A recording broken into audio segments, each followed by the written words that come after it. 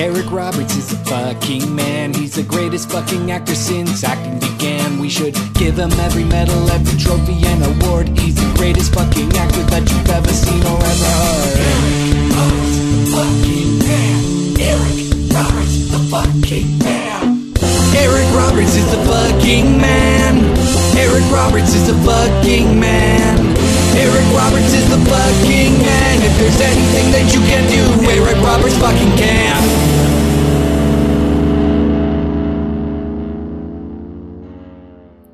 What child is this? It's episode number 65 of Eric Roberts is the fucking man, the world's most holy Eric Roberts related podcast. I'm Doug Tilley, and joining me as usual is the king of Marvin Gardens, Liam O'Donnell. How are things, Liam?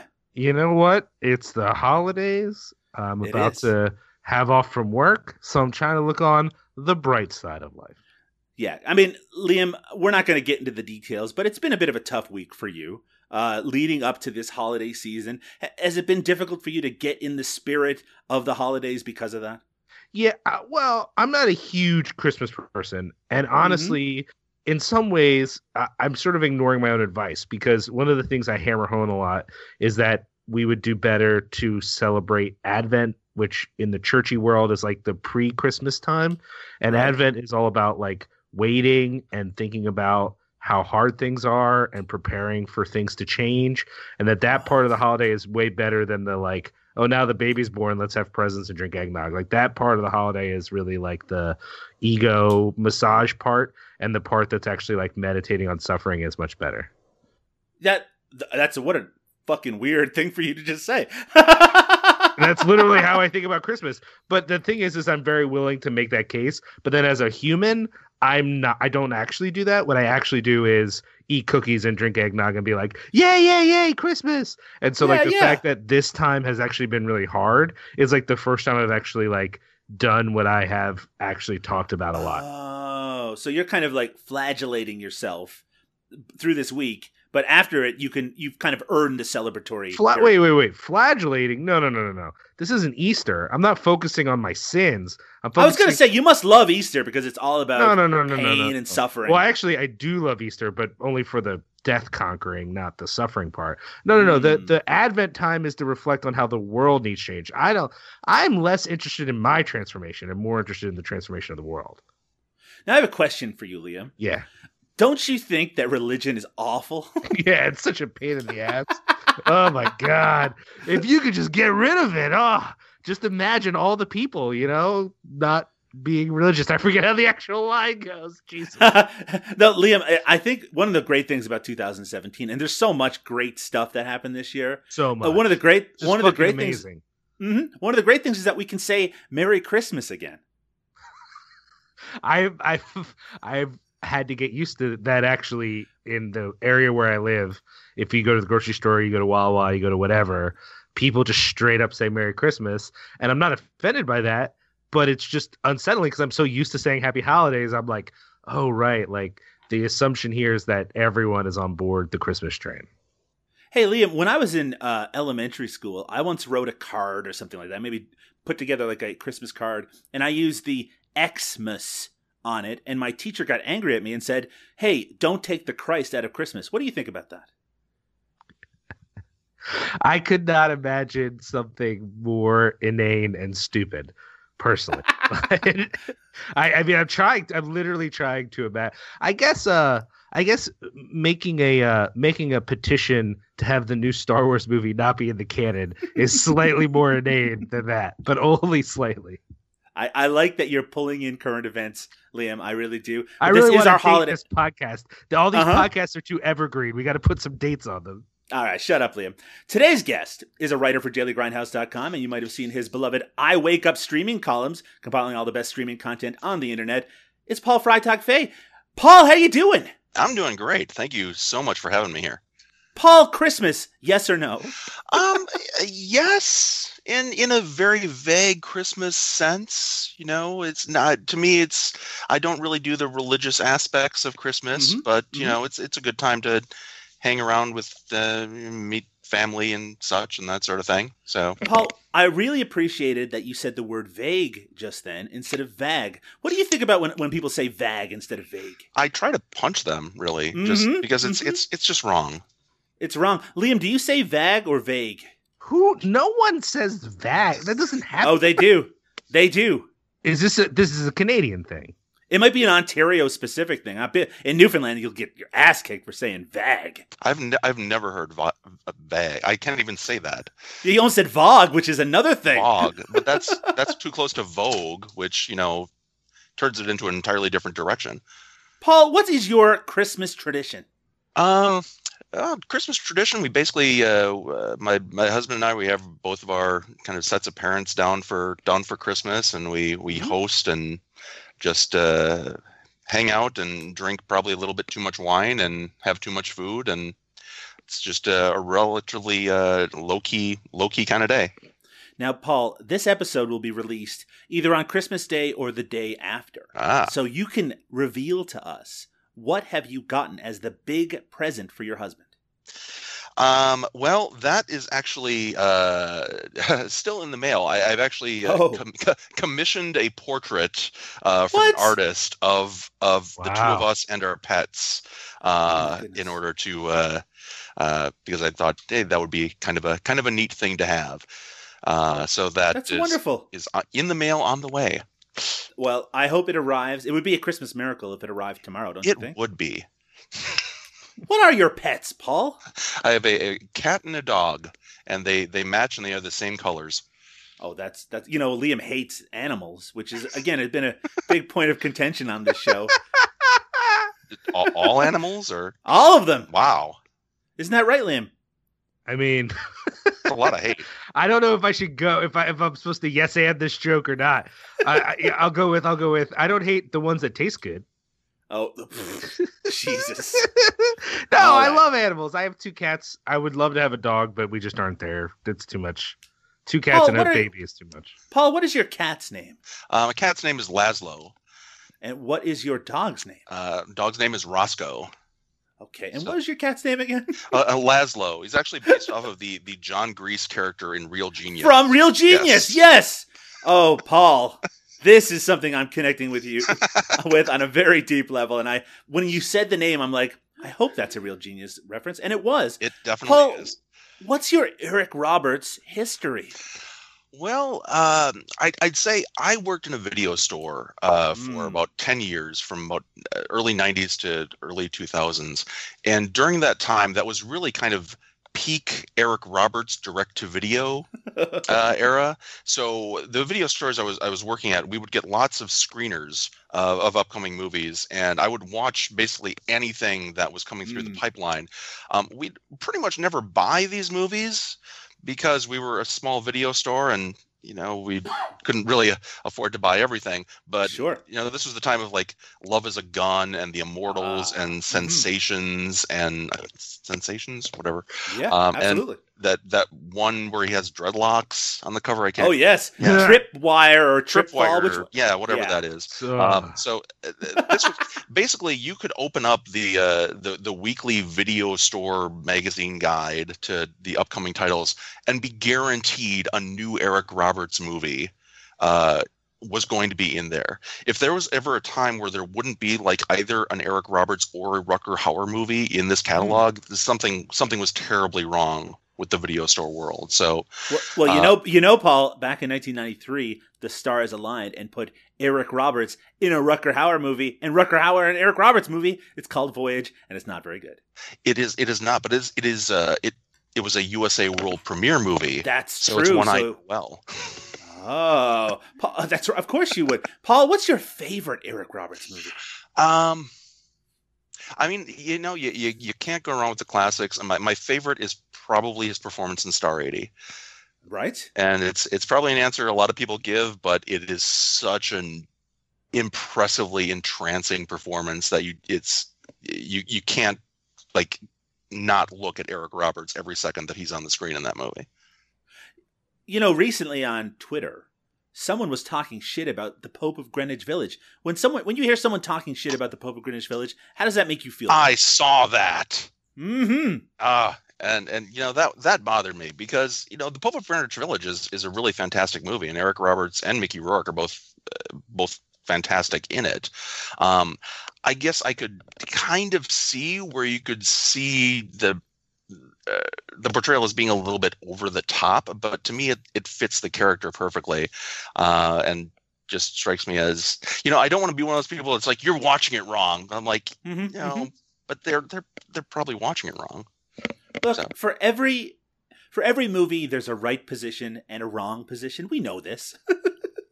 It's obvious, right? It's so science. When someone, it's science. You know what? It is a science, and it's important for us to call out the wrong opinions as forcefully as possible. So, person whose name I can't remember, you're wrong about Pope of Greenwich Village. That part where Eric Roberts makes a giant sandwich that I asked him about on a stage live in front of people is a great moment and should be recognized as such. Boy, I'm on my high horse today, aren't I, Paul?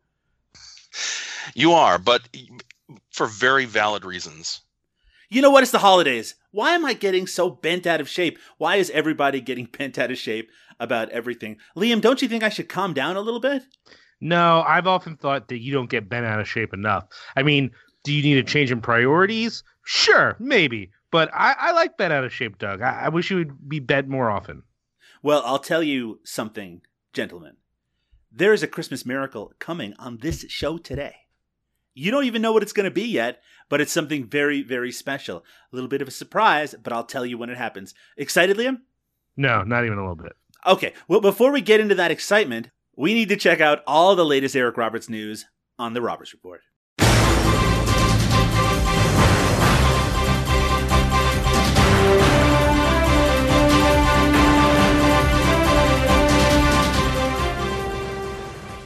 It's the Roberts Report for episode number 65 of Eric Roberts is the Fucking Man. And as per usual, we start with a deep dive on the man himself's Twitter feed. Follow Eric Roberts on Twitter at Eric Roberts, all one word. Now, on December 18th, someone, Vicky Abelson, tweeted, "Using lettuce as a wrap substantially minimizes my caloric intake. Hashtag food porn for hashtag dieters."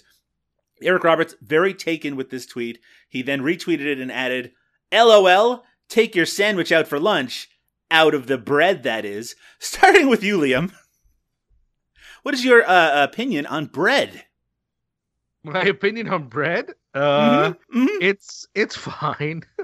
It is. Have you ever swapped out bread in a sandwich for a piece of lettuce? I have, although I'm not sure. I'm looking at the picture. You didn't describe the picture for the listener. Please describe it for me, Liam. It's a piece of lettuce with a cheese curl on it. So Eric Roberts jumping to a sandwich kind of confuses me. It's not like when I'm making a sandwich, I just put a cheese curl on a piece of bread. And I'm like, sandwich time. But yeah, I actually, because of my diabetes, I should probably not have bread that much, but I don't do that, and I have bread, and it's pretty good. Bread is high in carbohydrates. It is. And it depends on the bread too. Like I've kind of made the switch now to like multi-ancient grain, chunky, whatever the fuck it is. That's not white bread. Paul, white bread. Are you a fan? White bread? No. I like a little density in my bread. I the bread that you can have on its own, I'm a big fan of. I'm not really much of a sandwich bread kind of eater. I'm just like you put the bread on its side, you put a little butter on it. That's a meal there. You know what I like to do, Paul? And no, don't tell anyone this. I like to take a big loaf of bread, right? And I like to just chomp into the side of it. What do you think? I think you're a madman, Doug. I'm a madman, but I'll tell you what. I'm unleashed. That's how I feel on this episode of Eric Roberts is the Fucking Man. Somebody's let me out of my cage, right, Liam? Somebody had to. You know, in the most recent episode, Liam, we talked about the animals of Eric Roberts. We mentioned his cats' names. Now, what are those cats' names again, Liam? I've completely forgotten. One is named Brooklyn, which I will never forget because I don't know why it's named Brooklyn. And then the rest, I have no idea. There's Brooklyn, there's Stevie, there's Wonder, and then there's a blind cat that is neither Stevie or Wonder. That's how I remember things. Well, on December 16th, Eric Roberts himself posted a photo of Wonder. And it shows Wonder in what appears to be a pantry of some sort. And he's very cute looking. And Eric Roberts has written, "Wonder, big feet means big cuteness. Starting with you, Paul, is that true? I don't know if that's necessarily true. I mean, it may be true for cats. It certainly seems to be true for Wonder, but in general, in the whole animal kingdom, including humans, I don't think big feet necessarily means cuteness. Let's think of some people with big feet who we don't find particularly cute. Starting with you, Liam, who have you come up with? What comes to mind when you think of someone with big feet? Who's the first person that springs to mind? Shaq. Shaq, and cute or not? No, thank you. Oh boy, strong opinions here on Eric Roberts as the Fucking Man. I'm Paul, sticking with it. who springs to your mind first? The Jolly Green Giant springs to my mind, and he strikes me as more handsome than cute. That's a very good point. And of course, the first person who comes to my mind is, of course, Bigfoot himself, aka the Sasquatch. And though, I mean, there's nothing wrong with him. I think he would maybe not be handsome, maybe not cute. Striking is how I would describe the classic visage of Bigfoot, and blurry. That's the other word I would use. But no, I think Wonder. Is it Wonder? Yes, Wonder here has a very adorable look. Paul, you mentioned that your pets match. What did you mean by that? They are both white and brown. White with brown spots, so they make for an affable duel, and but unfortunately they are not really best friends, so they don't have Milo and Otis style adventures, which is a little disappointing. I'm glad they don't have Milo and Otis adventures in the sense of how they tortured those animals while making Milo and Otis. Certainly true. What breed is your dog? Not really sure. He's a rescue, but we think he's some kind of a hound pit bull mix. He is incredibly friendly, and very large. He's about 80 pounds, but he's got kind of a baby Huey complex where he just wants to be friends and just kind of bumps into stuff a lot. Boy, I can relate, to be sure.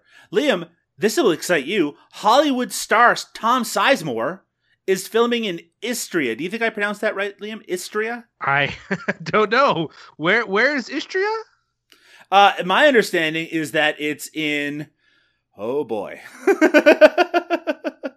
I'll tell you where it is. What, you don't know where Istria is, Liam? How embarrassing for you. It's the largest peninsula in the Adriatic Sea. Duh. Oh, right. Let's see. It's boy. Yeah, oh, it's near Croatia, of course. Croatia. Okay. Yeah, sure. Okay.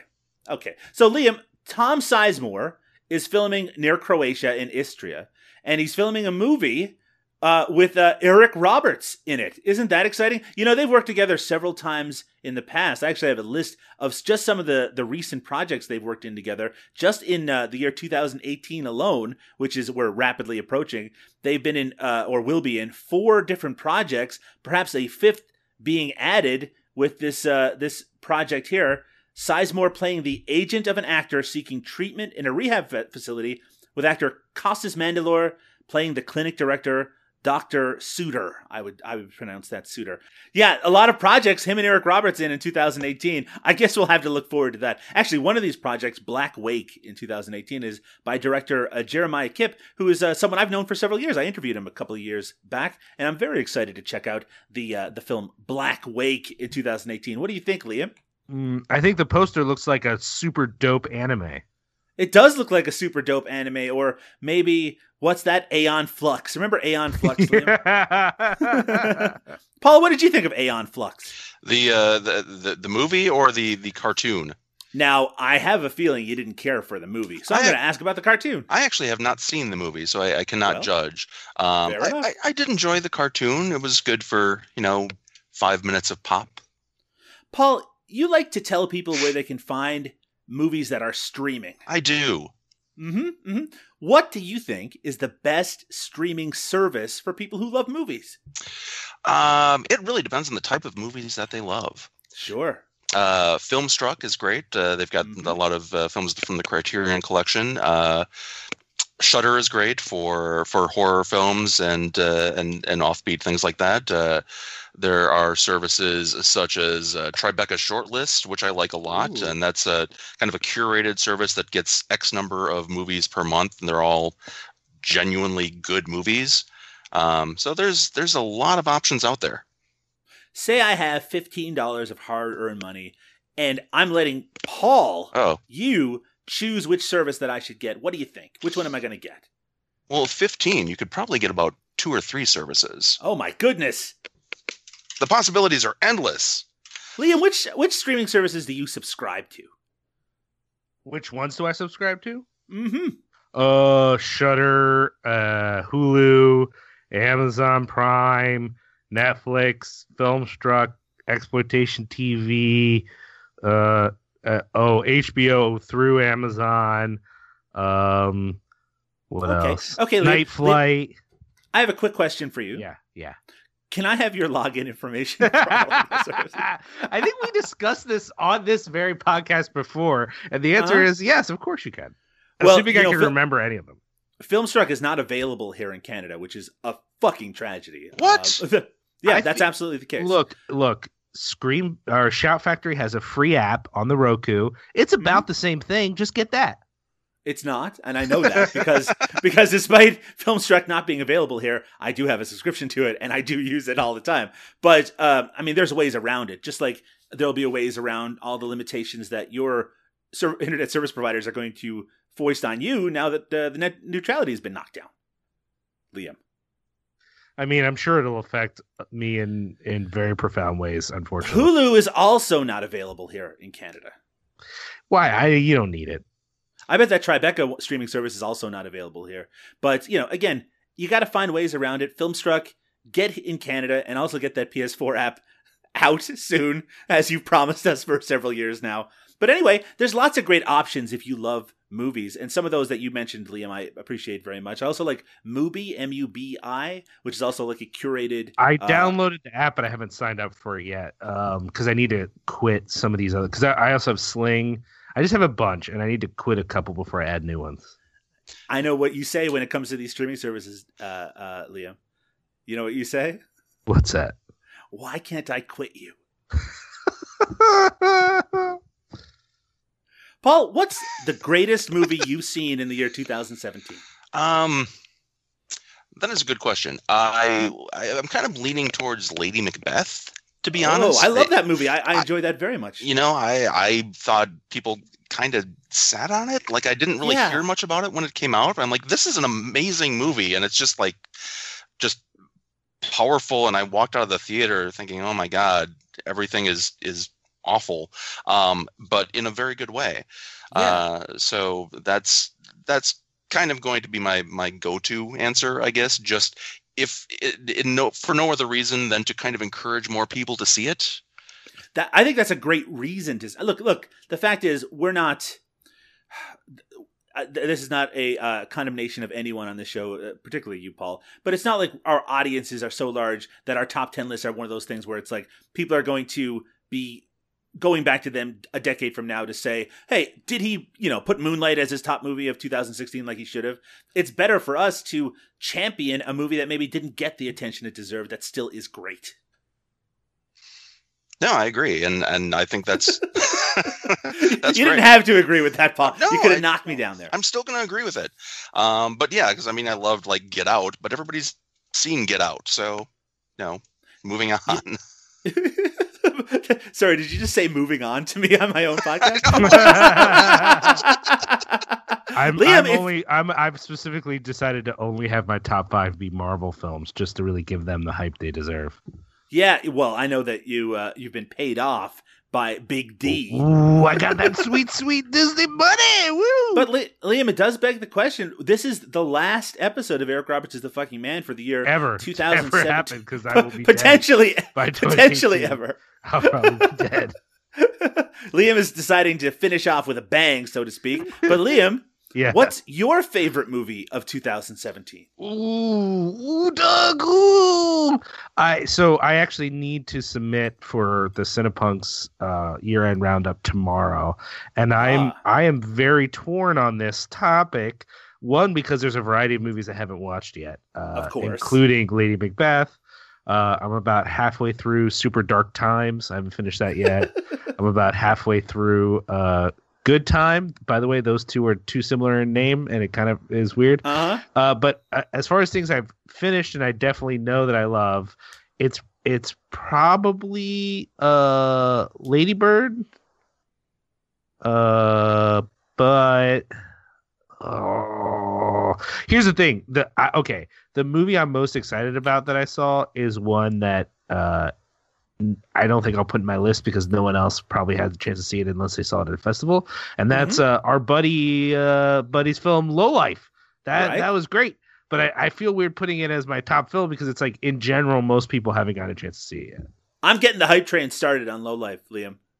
I think what I'm going to do instead is, I keep saying this and I haven't written a word, is like write about it separately, like write a piece about it instead of putting it on my list, because the list isn't going to get as much attention as like a whole piece. Like, hey, this is why this movie's so awesome, blah, blah, blah, blah. Soon to be featured on the Eric Roberts is the Fucking Man podcast is 2015's Silver Case Director's Cut from director Christian Filippella, also the director of 2012's Silver Case, of which this is apparently a director's cut. The plot is the world of scheming and dreaming reaches a particularly nasty low when a powerful producer known as the Senator, played by Eric Roberts, hatches a plan to undermine the future success of his shady arch-rival, the Master. Liam, this is Silver Case Director's Cut. I think it's interesting that in this movie, Eric Roberts is facing off against the Master when earlier he played the Master in the Doctor Who TV movie. Oh, that's true. I kind of forgot about that. I'm confused about this a little bit. So it is okay. It doesn't matter. No, it matters. You're confused about the fact that this is a director's cut of a film from previous year. Well, in the sense of like it seems. Yeah, I mean, did you cover the original Silver Case already? Nope, have not. Okay. Also, you would think when a film isn't getting a theatrical release or any major distribution, that really the first cut would be the director's cut. No, I guess that's what I'm confused about. Is like usually when I hear about a director's cut, it's for a movie that's existed in a very sort of real way in the consciousness. Like, okay, you all know this original cut, you're familiar with it, but now here's a whole new version. It's like I'm being introduced to like the deluxe version of a thing that I didn't know was a thing. Sure, that doesn't make any sense. Paul, what's your favorite director's cut? I'd probably go with something as well. Does the final cut of Blade Runner count as the director's absolutely cut? I Okay. think so. Let's go with that. Then I'll is that go your with that. favorite? Is that your favorite Blade Runner cut? That would be my preferred cut. That's what I think. I think of that as being a genuinely perfect film. I'm going to go back to you in just a second to answer the question I'm about to ask Liam, Paul. But Liam, can you name me a director's cut that you think is worse than the regular non-director's cut version of the film? That's a good question, Doug. The first thing that comes to mind is possibly the director's cut of Nightbreed. Oh, but that is a very interesting answer. I think a lot of people really do prefer that cut. See, I actually have come to the point where I also prefer that cut, but I've had a lot of pushback. Well, I didn't at first, and now I think I do, but it's only after watching it a few times. And when I say that, I get a lot of very angry. Perhaps I just have a lot of Clive Barker purists in my life. Sure. But it is among my more controversial opinions, along with Kanye was never good and McDonald's should never be eaten ever. Okay. Very strong opinions from Liam on this episode of Eric Roberts is the Fucking Man. I suppose I should put out one, but I'm afraid I'm going to step on Paul's toes. So I'm going to go over to Paul first. Paul, what's the bad director's cut? The one that immediately comes to mind is Amadeus. Oh, what's so bad? Because I picked up the Blu-ray of Amadeus, and it's the director's cut. I'd never seen the director's cut. I'm like, okay, this is going to be even better than the Amadeus that I know and love.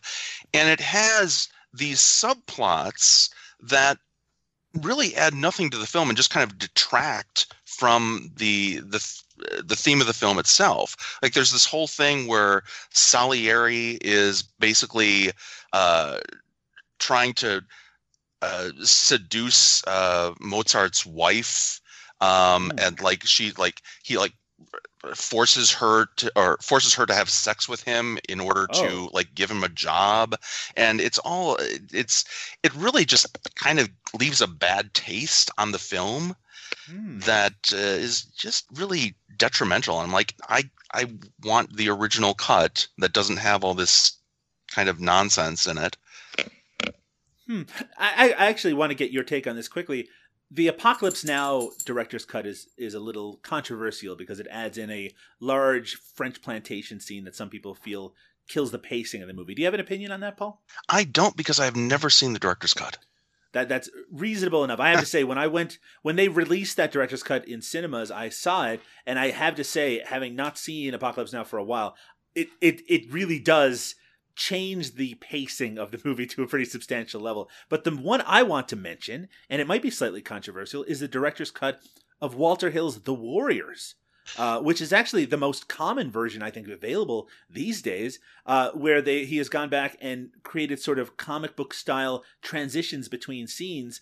And I feel like they're kind of chintzy, and they hurt the movie that I sort of am so very familiar with. But I wonder if maybe a new viewer to The Warriors might like them a little more. Have you ever seen that version, Paul? I have, and I do not like that version. I am a much bigger fan of the original cut, and I kind of wish it was restored with the scenes that were added to the TV version in there, just to be complete, but without this like comic book feel to it. Because the movie already has a comic book tone to it, so just throwing more comic book stuff at it just kind of makes it more in your face, and it's not necessary because the movie is presented so sincerely.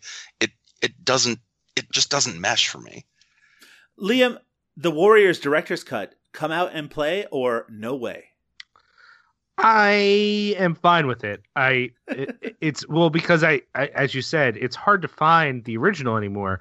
So I've now watched the director's cut enough times that I'm kind of used to the weird comic book interstitial things, and they don't make me mad. It definitely was surprising the first time I put it on, and I was like, "Sure, what the fuck is that?" But I don't know. I'm kind of used to it now.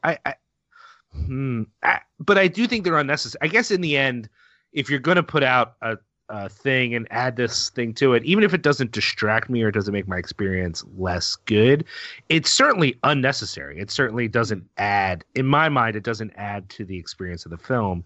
I just don't find it disconcerting as I once did. Liam, are you excited to check out 2015's Silver Case director's cut? I mean, I don't know if excited is the word. I think the word you're looking for is obligated. Obligated. Now, why is that, Liam? Some stupid agreement I made.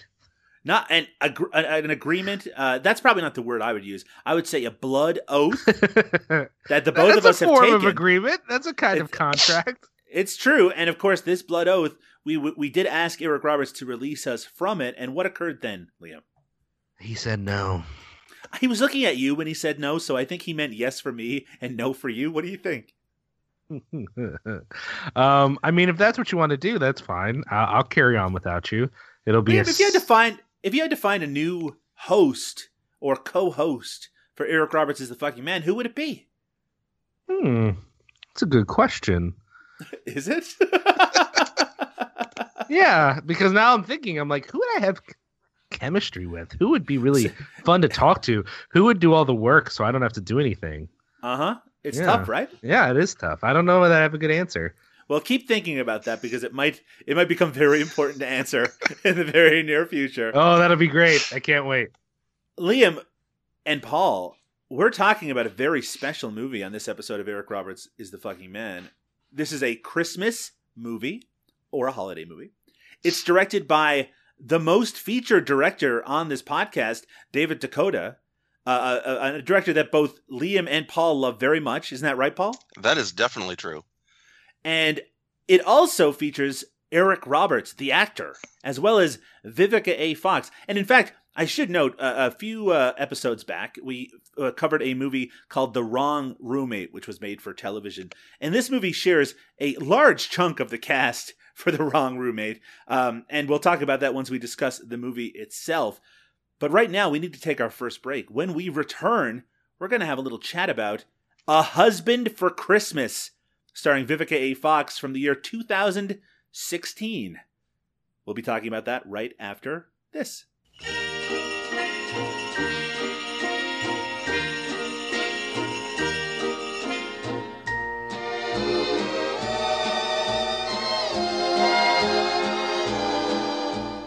Jingle bells, jingle all the way. fun it is to ride on a one-horse open sleigh. Jingle bells, jingle bells, jingle all the way. Oh, what fun it is to ride in a one-horse open sleigh, dashing through the snow in a one-horse open sleigh. Two co-workers agree to a loveless marriage of convenience, but as they become acquainted, an unrealized chemistry grows between them. It's 2016's A Husband for Christmas, directed by David Dakota. Again, one of the most prolific directors on earth, but also the director featured most often on Eric Roberts is the Fucking Man. You might remember his work in such classics as Bigfoot versus D.B. Cooper, the classic A Talking Cat and A Halloween Puppy, as well as many others, including The Wrong Roommate, which I mentioned before the break. This film doesn't really feature Eric Roberts in a central role. It actually features strongly Vivica A. Fox, who I'm sure people would recognize from any number of roles. For some reason, my brain is only thinking of Kill Bill right at this very second. But this is very much, instead of the more tension-based, almost...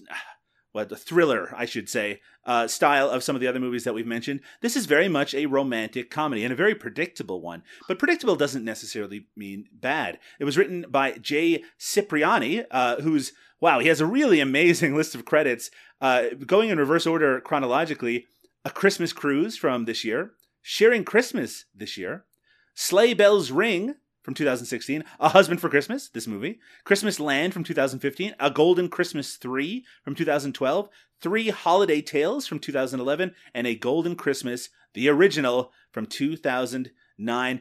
It seems like this gentleman is an expert on Christmas, so bringing an expert on Christmas together with David Dakota, we have magic, ladies and gentlemen, or at least that's how I feel. I'm going to start with our guest. Paul, what did you think of A Husband for Christmas? Well, keep in mind, like, I always try to approach films that I'm not necessarily the audience to, Sure. by trying to appreciate exactly what they are. And this is a case where this is kind of a this wasn't made for Hallmark, but it's very much kind of the genre of Hallmark Christmas movies. Certainly. Which is a huge hole to fall down. Like, there's hundreds of these things. They're like dozens of them get made every day. And I had never really seen any before.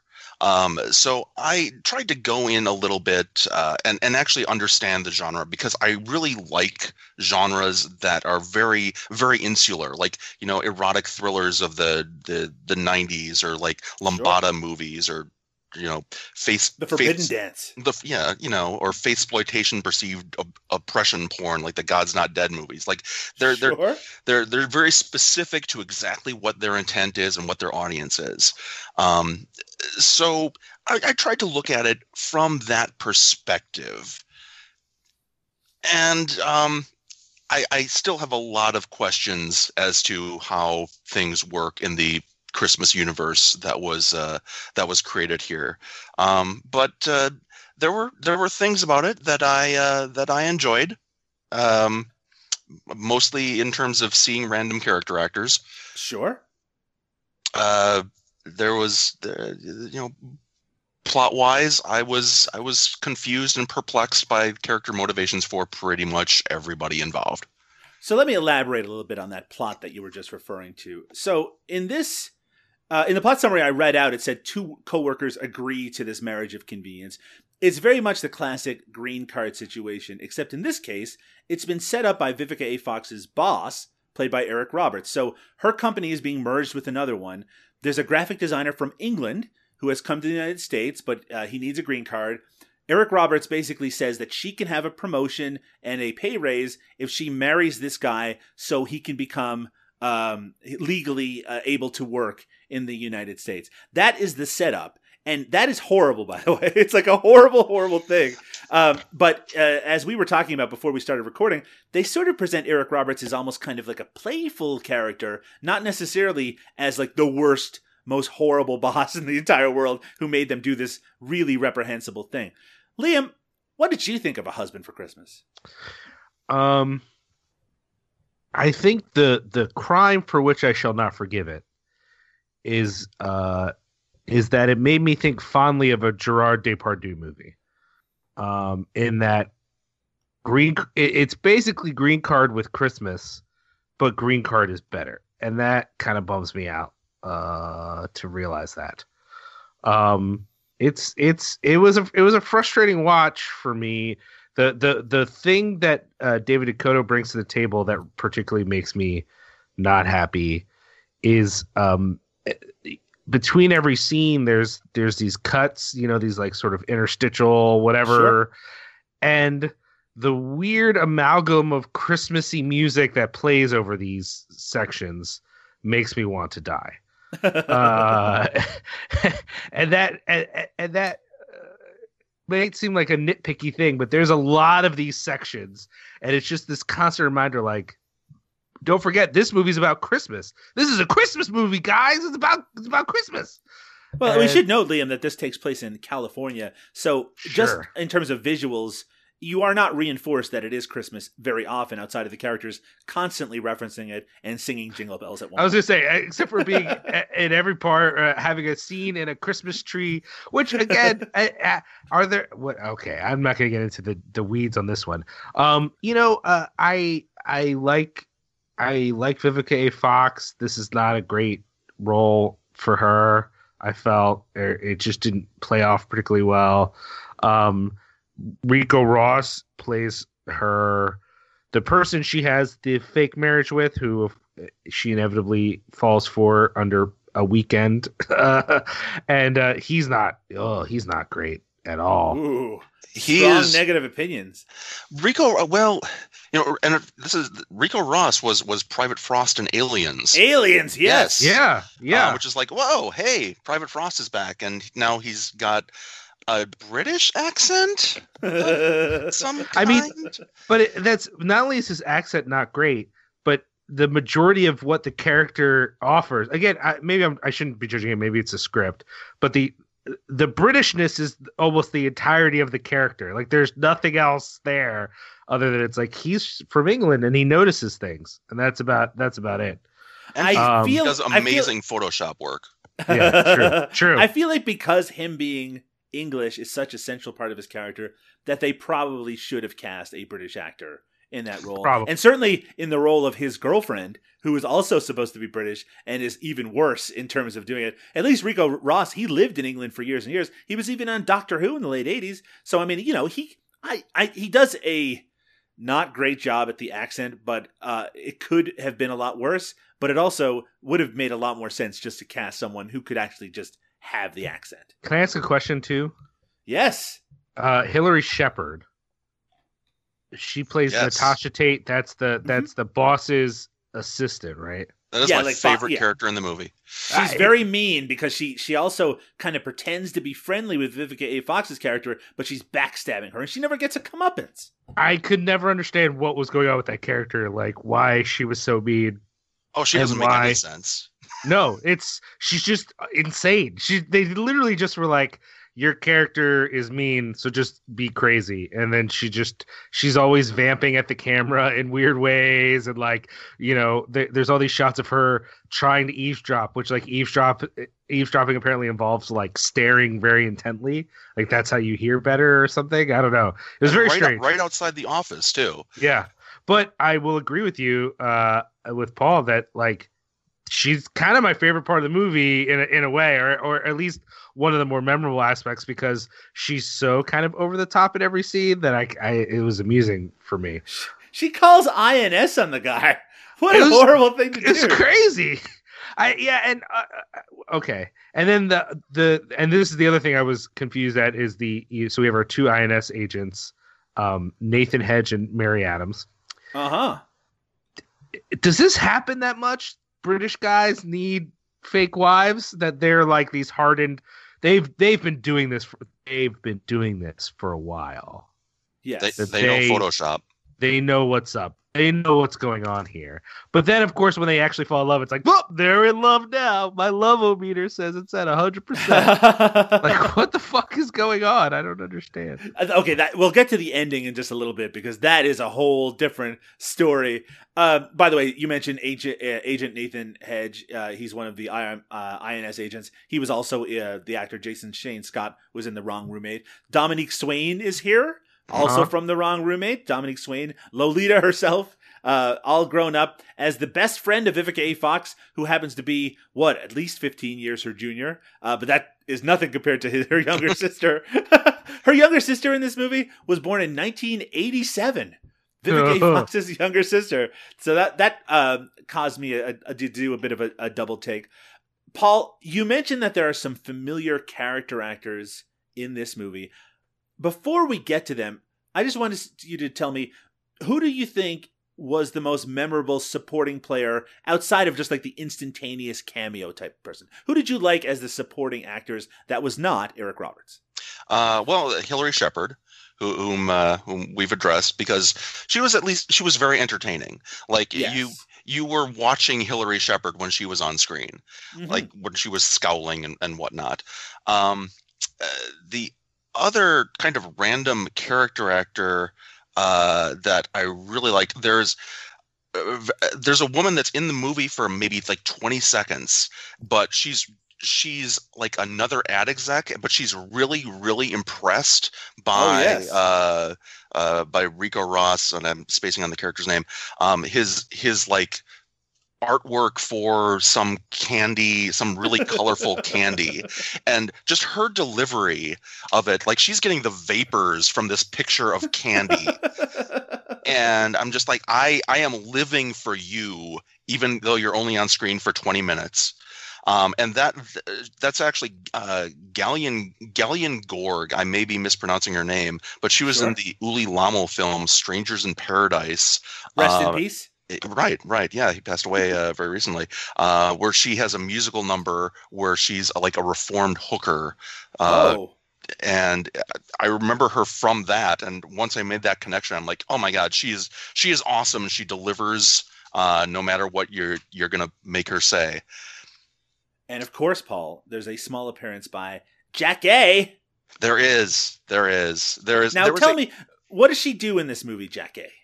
She doesn't do much, and that's a little bit disappointing.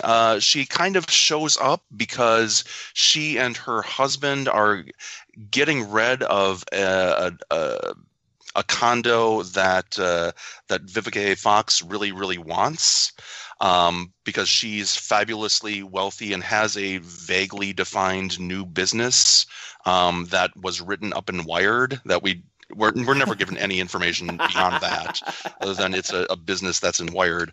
But so she's basically gloating about how great she's doing, and then she makes Vivica A. Fox sad because she doesn't have a huge apartment or whatever. And then Jackée disappears from the film. Yeah, never comes back. No. Where should we know Jackée from, Paul? Jackée, I became a huge Jackée fan from her role on the hit sitcom 227 with Marla Gibbs. 227 was on like every weeknight. It was in syndication, and I just remember just loving, like, Jackée was the sassy kind of very sex positive next door neighbor who was kind of a man eater.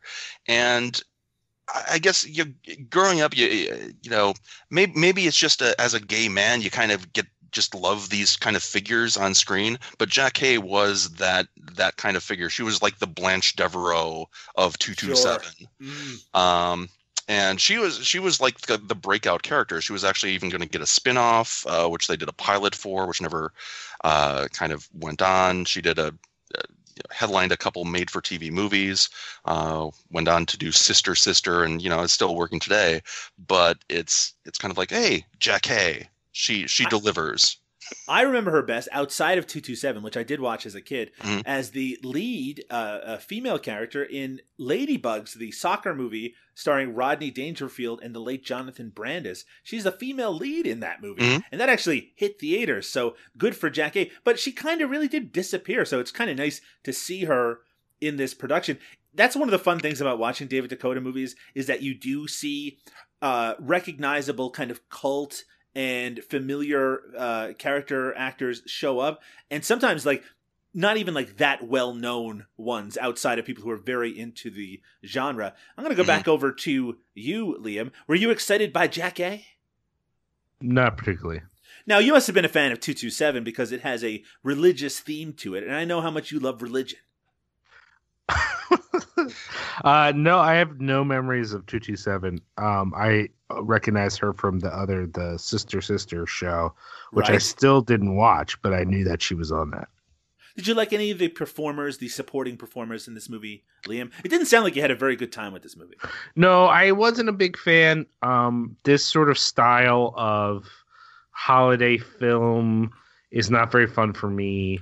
I don't take a lot of pleasure in it, and whether that is, I guess for some folks there would be sort of a genuine like this is what they want to watch, and other folks might take some pleasure in this movie like kind of like laughing at it or making fun of it, and I just didn't particularly feel any of that. But it wasn't, I mean, on the scale of this podcast, it wasn't that bad either. I don't want to make it out like this is the worst thing. I think the central sort of conceit, you kind of know the movie doesn't go anywhere if the two people don't fall in love. Like that's what we're leading up to. And the lead up to that is just so painful for me. And I don't know why. I'm not even saying because the movie's bad, though I do think the movie is not great. Something about that sort of film where from the first frame you know what's going to happen and then it just sort of is getting there. There's some part of me that's kind of gritting my teeth like, just do it. Just get to the thing. I just need to can we just wrap it up? And I don't know why that is. I'm not even trying to say that. But I will say that you made a couple of notes here that made me very happy because David McKnight plays her dad, right? Wade? Yes. And I forget who Robert Brian Wilson is in the film. Okay, I'll tell you. Let me get to that right now. So I was mentioning just a moment ago that David Dakota will put some familiar faces in smaller roles. So this is just the piece of trivia from the IMDb, just because it simplifies what I was about to say. The film features a short cameo by Robert Brian Wilson and Eric Freeman playing two office workers boxing up gifts. So horror fans may know Robert, who played Billy Caldwell in Silent Night, Deadly Night, and Eric, who played his brother Ricky in Silent Night, Deadly Night 2. It's also Freeman's first role in 24 years, though his line was overdubbed without his knowledge. Now, for those who are not familiar with the Silent Night, Deadly Night movies, they're basically, well, at least the first one is a killer Santa Claus movie. It gets a little stranger as it goes into the series, and Eric Freeman is best known to movie fans as the person who delivers the famous Garbage Day line from Silent Night, Deadly Night 2, which, by the way, uses a lot of footage from Silent Night, Deadly Night 1. So I think that covers what you were just about to say. Well, I was going to say, like, I saw Robert Brian Wilson's name in the IMDb and thought, why is that familiar? And had to like look it up. And then I actually recognized David McKnight from JD's Revenge, a movie that I really like. I was kind of like, this guy, or rather, I recognized him and thought, why do I know this person? And had to like look it up. I guess I should have also recognized Jackass, but funny enough, David McKnight clicked with me more. I think David McKnight. Sorry, please. No, I wanted to point out the IMDb I think is incorrect in that piece of trivia because they're not boxing up gifts. That's right. They're being fired. They're being fired. Those are not gifts. They're actually being forced to leave. You don't make gifts for all your coworkers when you get fired? That's weird. That must be I was gonna say the IMDb trivia wrong for the first time ever. One other, David McKnight is from JD's Revenge, and the mom is Riatha Gray, who was the female lead in Jama Fanaka's Welcome Home, Brother Charles. That's right. I haven't seen that movie, but it's on my like must see list. Oh, it'll change your life. By the way, David McKnight does a pretty good job, I think, as Vivica A. Fox's father in this movie. I mean, I know they're all thankless roles to one extent or another, but I think he does a pretty strong job as like the protective father. I just like that she has like a loving family, and there's no like trick to it. They just kind of really like each other. Maybe I just am looking for that sort of thing in 2017. Liam, in the scope of David Dakota movies that you have seen, where does A Husband for Christmas rank? I think it's one of the better ones. Trying trying to remember. I feel like there's one other David Dakota movie which we haven't covered for this podcast that I actually kind of like, and I don't remember what it is. So it's one without Eric Roberts, you mean? It is one without Eric Roberts. When I looked up his filmography after we discussed so many of his movies, and especially after Bigfoot versus DB Cooper, I was like, who is this monster? But actually, there's some surprising movies in there. Sure. Crap! Nightmare Sisters or Sorority Babes in the Slimeball Bolorama? Puppet Master 3? Oh, I do actually like Puppet Master 3, but that wasn't what I was thinking of. Anyways, so I think on the scale of things we've watched for this podcast, this is not so bad. I mean, I think when we get into Eric Roberts' role, that it'll be an interesting sort of thing. But overall, I mean, it's not a terrible movie. It is fine for its genre. I think maybe it kind of like some of his other movies, plays a little loose with what might be actually essential facts to make the plot work. You know, a little loose with reality, I would say. Yeah, it's just sort of like, oh, this is just happening now, and then this is just happening. And I feel like you could maybe turn your brain off and not notice those things, and maybe that would be okay. But again, I mean, it's certainly not at the Bigfoot versus DB Cooper level.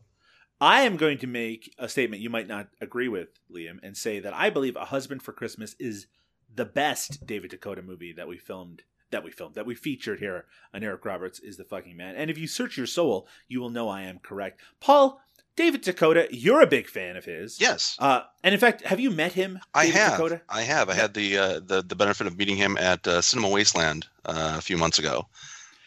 And when you had your moment to meet him face to face, what is the one question you asked him?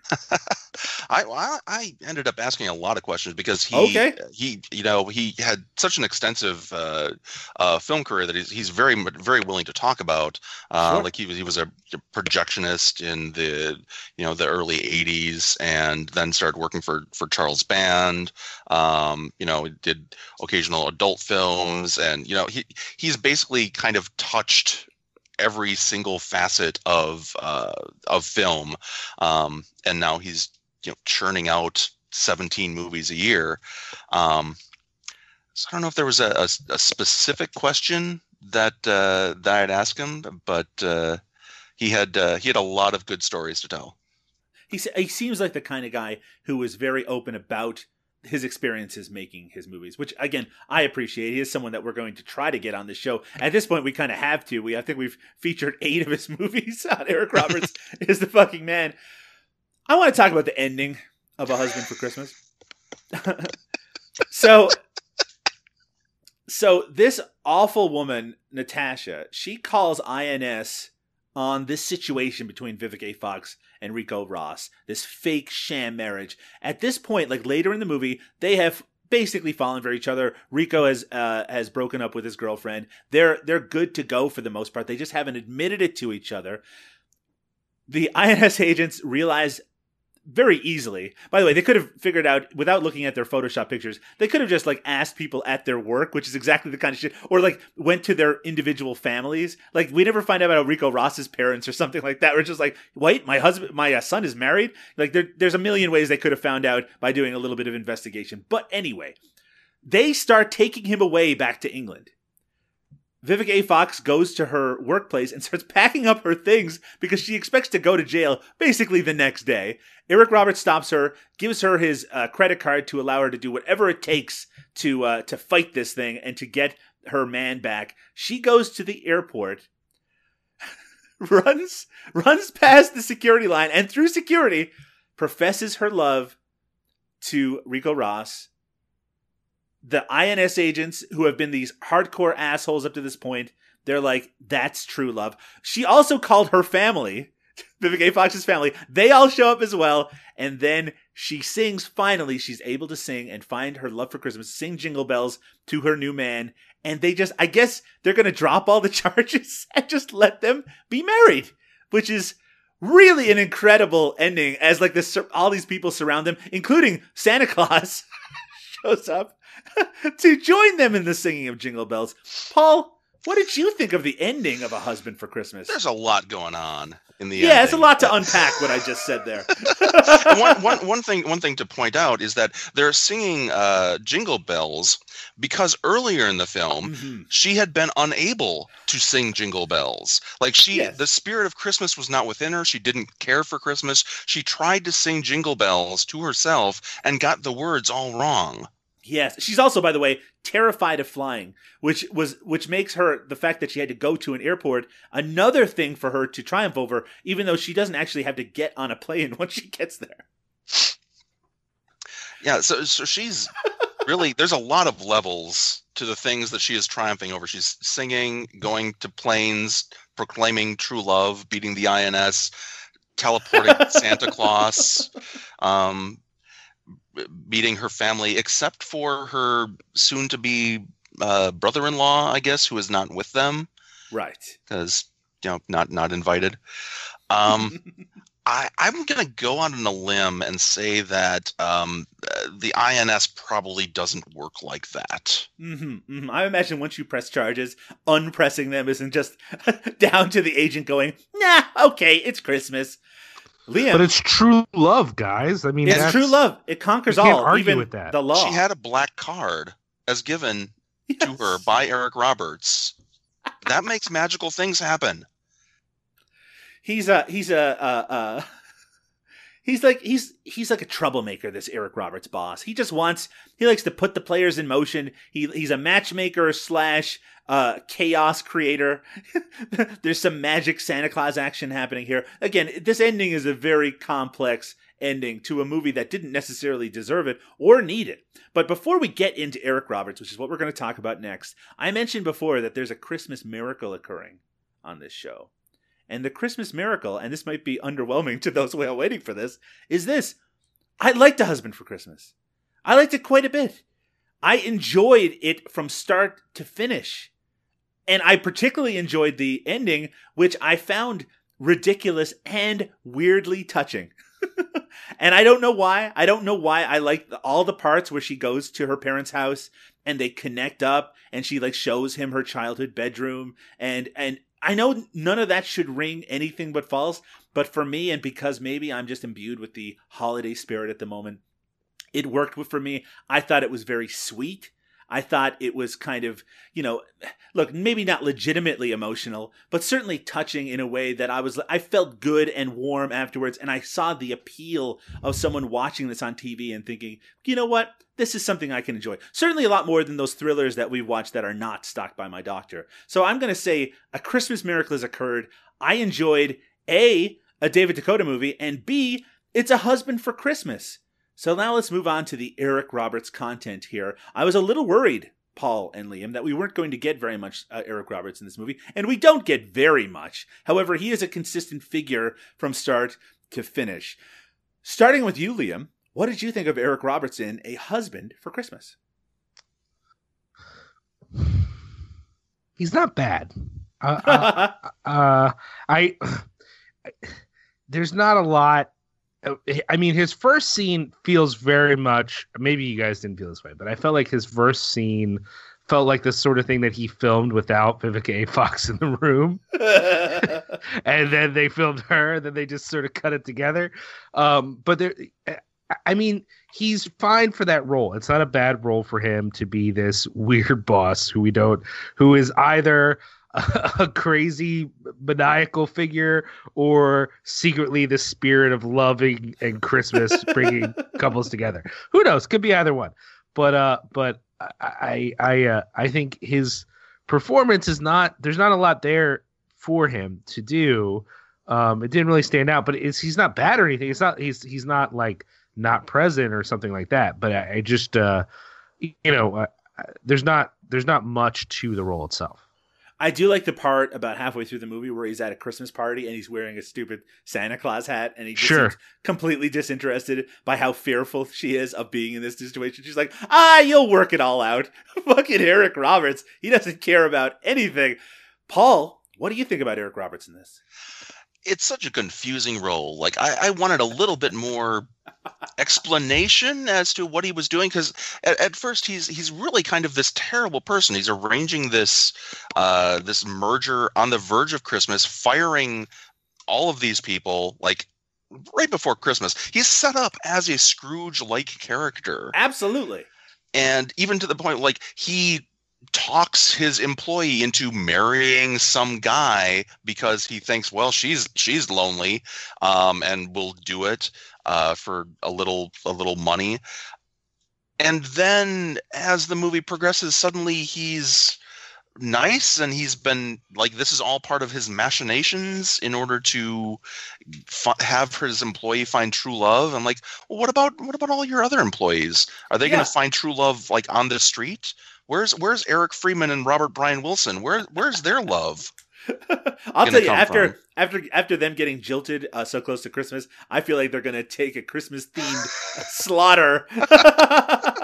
Maybe that's really what this is set up for. Yeah, possibly. No, I'm right there with you. I mean, Eric Roberts' character is extremely confusing, and when it's revealed at the end that he's, I guess, supposed to be a good guy, that's like, you could have knocked me over with a feather. I'm like, what the hell? We're supposed to like this guy now? But I mean, I honestly found that a little bit charming in the sense that it's like, this movie doesn't even know what good people do, or what, like there's a mention briefly of human resources. So this office has a human resources department. Like, this is illegal on so many different levels, and also immoral on so many different levels. She could have said, no, I refuse to do this. Go to HR and win this giant settlement, because she even has proof that someone overheard this offer that's been made to her. And obviously the dude must have been told about it before. So, yeah, it's a little bit confusing. However, does Eric Roberts pull it off? Is Eric Roberts the fucking man? Liam, is Eric Roberts the fucking man in A Husband for Christmas? Yeah, he is. I mean, you know, he has a very specialized and maybe, in my opinion, limited role to play. Sure. He's certainly not given much to work with as far as why anything is fucking happening. But, you know, he does it. He is who he is. And even by the end, maybe it's just because I like him. Maybe it's just I like Eric Roberts, but like, he is kind of charming at the end. So I don't know. Remember when Scott Weinberger in the most recent episode said that he's the only one who can give like an honest portrayal of whether he's good, because we're both have been influenced by our contact with Eric Roberts. Possibly true. Paul, you haven't been influenced, even though I was just looking at a picture of you with Eric Roberts just a moment ago. Is Eric Roberts the fucking man in A Husband for Christmas? You know, I was going to say no. My original thought, you know, coming into this was like, I don't know if Eric Roberts, if his character makes enough coherent sense for me to follow him. But you've kind of won me over. No, and the more I think about it, the more I'm thinking, you know, I was actually drawn into Eric Roberts. When he was on screen, I was compelled by this. You know, I wanted to know more about where this guy is coming from, because he doesn't make really any sense. And for that, I will say yes. Yes, Eric Roberts is the fucking man. How about A Husband for Christmas 2? Doesn't feature any of the other characters except for Eric Roberts trying to do some matchmaking with other employees at his office. What do you think, Paul? You know, I'm in, but he's probably going to need new employees. I wouldn't actually, if Natasha is still working there, I would like to see him trying to set her up. Maybe he can melt her icy heart. Exactly. Maybe with Santa. Maybe with Santa. Hey, Santa looks like he's available. Let's make it happen. A Husband for Christmas 2. David Dakota, I know you're listening. Let's see it. And anyway, and look, there's a lot of Christmas movies you guys make. Let's just put another one into production. Eric Roberts is the fucking man. We all agree it's a Christmas miracle. Another Christmas miracle on our holiday episode of Eric Roberts is the fucking man. You should check out A Husband for Christmas, a movie that I somehow enjoyed more than either Liam or Paul. However, I don't think any of us are going to call it a new Christmas classic necessarily, but I'll tell you what, if it shows up on TV, which apparently it does all the time, I think it's worth a watch, if only for some of the supporting performances and, of course, the acting of one Mr. Eric Roberts. We're going to take our final break. When we return, we're going to do a little plugging with Paul, and then we're going to say goodnight. no place like home. With your family around you, you're never alone. When you know that you're loved, you don't need to roam, 'cause there's no place like home. Times are changing every day, but we won't get by with those same old ways. No, no. Pulling together, we'll make it right. With help from our friends, I know we can fly. 'Cause there's no place like home. With your family around you, you're never alone. When you know that you love, you don't need to roam. 'Cause there ain't no place like family. There ain't no place like family. 'Cause there ain't no place like, there's no place like home. I mean, no place, child. And that was Eric Roberts is the Fucking Man, episode number 65. I want to thank our guest, Paul Freitag Faye, for coming on, talking about Eric Roberts, talking about Jack A, talking about David Dakota, talking about all the things he loves and cares about most in the world. Thank you so much, Paul. Where can people find you and your work on the internet? Well, people can find me at Daily Grindhouse, where I write a column called I Wake Up Streaming. They can find me on Twitter at DecoParsnip2. And if you'd like, there's a new project that I'm kind of working on that if you go to watchthisthing, all one word, .net, that is just a new streaming database that will show you all of the updated streaming titles on 20 plus different services. And in fact, I have added a special Eric Roberts section that if you go to the site and you click on Eric Roberts at the top of the screen, it'll tell you where all of your favorite Eric Roberts movies are streaming on various streaming services. That is amazing, and I hope everyone listening to this goes over to that site right now, right this second. What's that site again? That is watchthisthing.net. And you can catch up on all the great Eric Roberts movies that we talk about on this program, or ones we haven't talked about yet, or ones we've talked about in the past. I think we should do it. I'm going to link that in the show notes so you can check that out right this very second. And what a great idea, by the way. I sometimes feel overwhelmed by choice, Paul, and I need someone to to tell me where the things I want to watch are and where I can go to find them and what streaming services I need. And it sounds like you're the man to go to, and this is the site we should be going to, and you're the man whose work we should be reading. Isn't that right? That's what I try to consider. Yeah, absolutely. That's what I try to convince people of, Doug. Well, I think they are fully convinced at this point. Liam, I know that you don't really do much on the internet, so maybe we should just skip over this part. But if people did want to check out the meager work that you've created in this world, where would they go? I mean, I think the most obvious place would be cinepunks.com. Revolvermethod.org. Oh, my God. Cinepunks.com, CINEPUNX.com, or they can find me on the Twitter, either at Cinepunks or at Liam Rules, RULZ. Do you have to be straight edge to go to the Cinepunks website? Or no, but it helps. Oh, I see. It's because the hardcore music that's featured on that site. I feel like we don't feature enough music in general, so there's not really that much of a musical flavor. But B, when we do have music, it's a pretty broad variety. I don't feel like it's we make people listen to, or we don't assume that people listen to all the same things. That there's a pretty big, whatever. It sounds like you've got a broad variety on Cinepunks, but you know what I like, Liam? A variety of broads. Hi-yo! I apologize to all the women in my life. What a horrible thing for me to say. Liam, who did you have on the most recent episode of Cinepunks? Sam Deegan, who people may know from Diabolique magazine or from the Daughters of Darkness podcast, and most significantly for that episode, she was the editor on the recent Spectacular Optical release, Lost Girls, the phantasmagorical cinema of Jean Rollin. Check that out at your convenience. And why not over the holiday season? You've got nothing but time, listeners. I can be found on the internet, of course, at Doug_Tilley on Twitter. That's TILLEY. You can check out Eric Roberts is the Fucking Man on Twitter as well, at ERITFM. Hey, you want to check out all the most recent episodes? Why don't you go over to EricRobertsIsTheMan.com. You can subscribe via iTunes. Why don't you leave us a review? We'd appreciate it very much. There's also an Eric Roberts page on Facebook. Just do a search for Eric Roberts is the Man on Facebook. And of course, follow the man himself on Twitter at Eric Roberts, all one word. Find out where he's flying, find out how he's flying, find out what his cats are up to. I think he's home from Barbados. Time to send over your love to one Mr. Eric Roberts. But with that said, we're done. We're not just done for this episode. We're done for the year 2017, a hallmark year for Eric Roberts is the Fucking Man. And may 2018 be all the more bright and exciting. Liam, are you excited for the new year, Liam? Can't wait. Paul, are you excited to see 2017 in our rear view mirror? Oh, Lord, yes. Lord, yes. I agree 110%. It's been exhausting, folks. We'll see you again in just a couple of weeks with more Eric Roberts classics. Good night, everybody. Eric Roberts is the fucking man. Eric Roberts is the fucking man.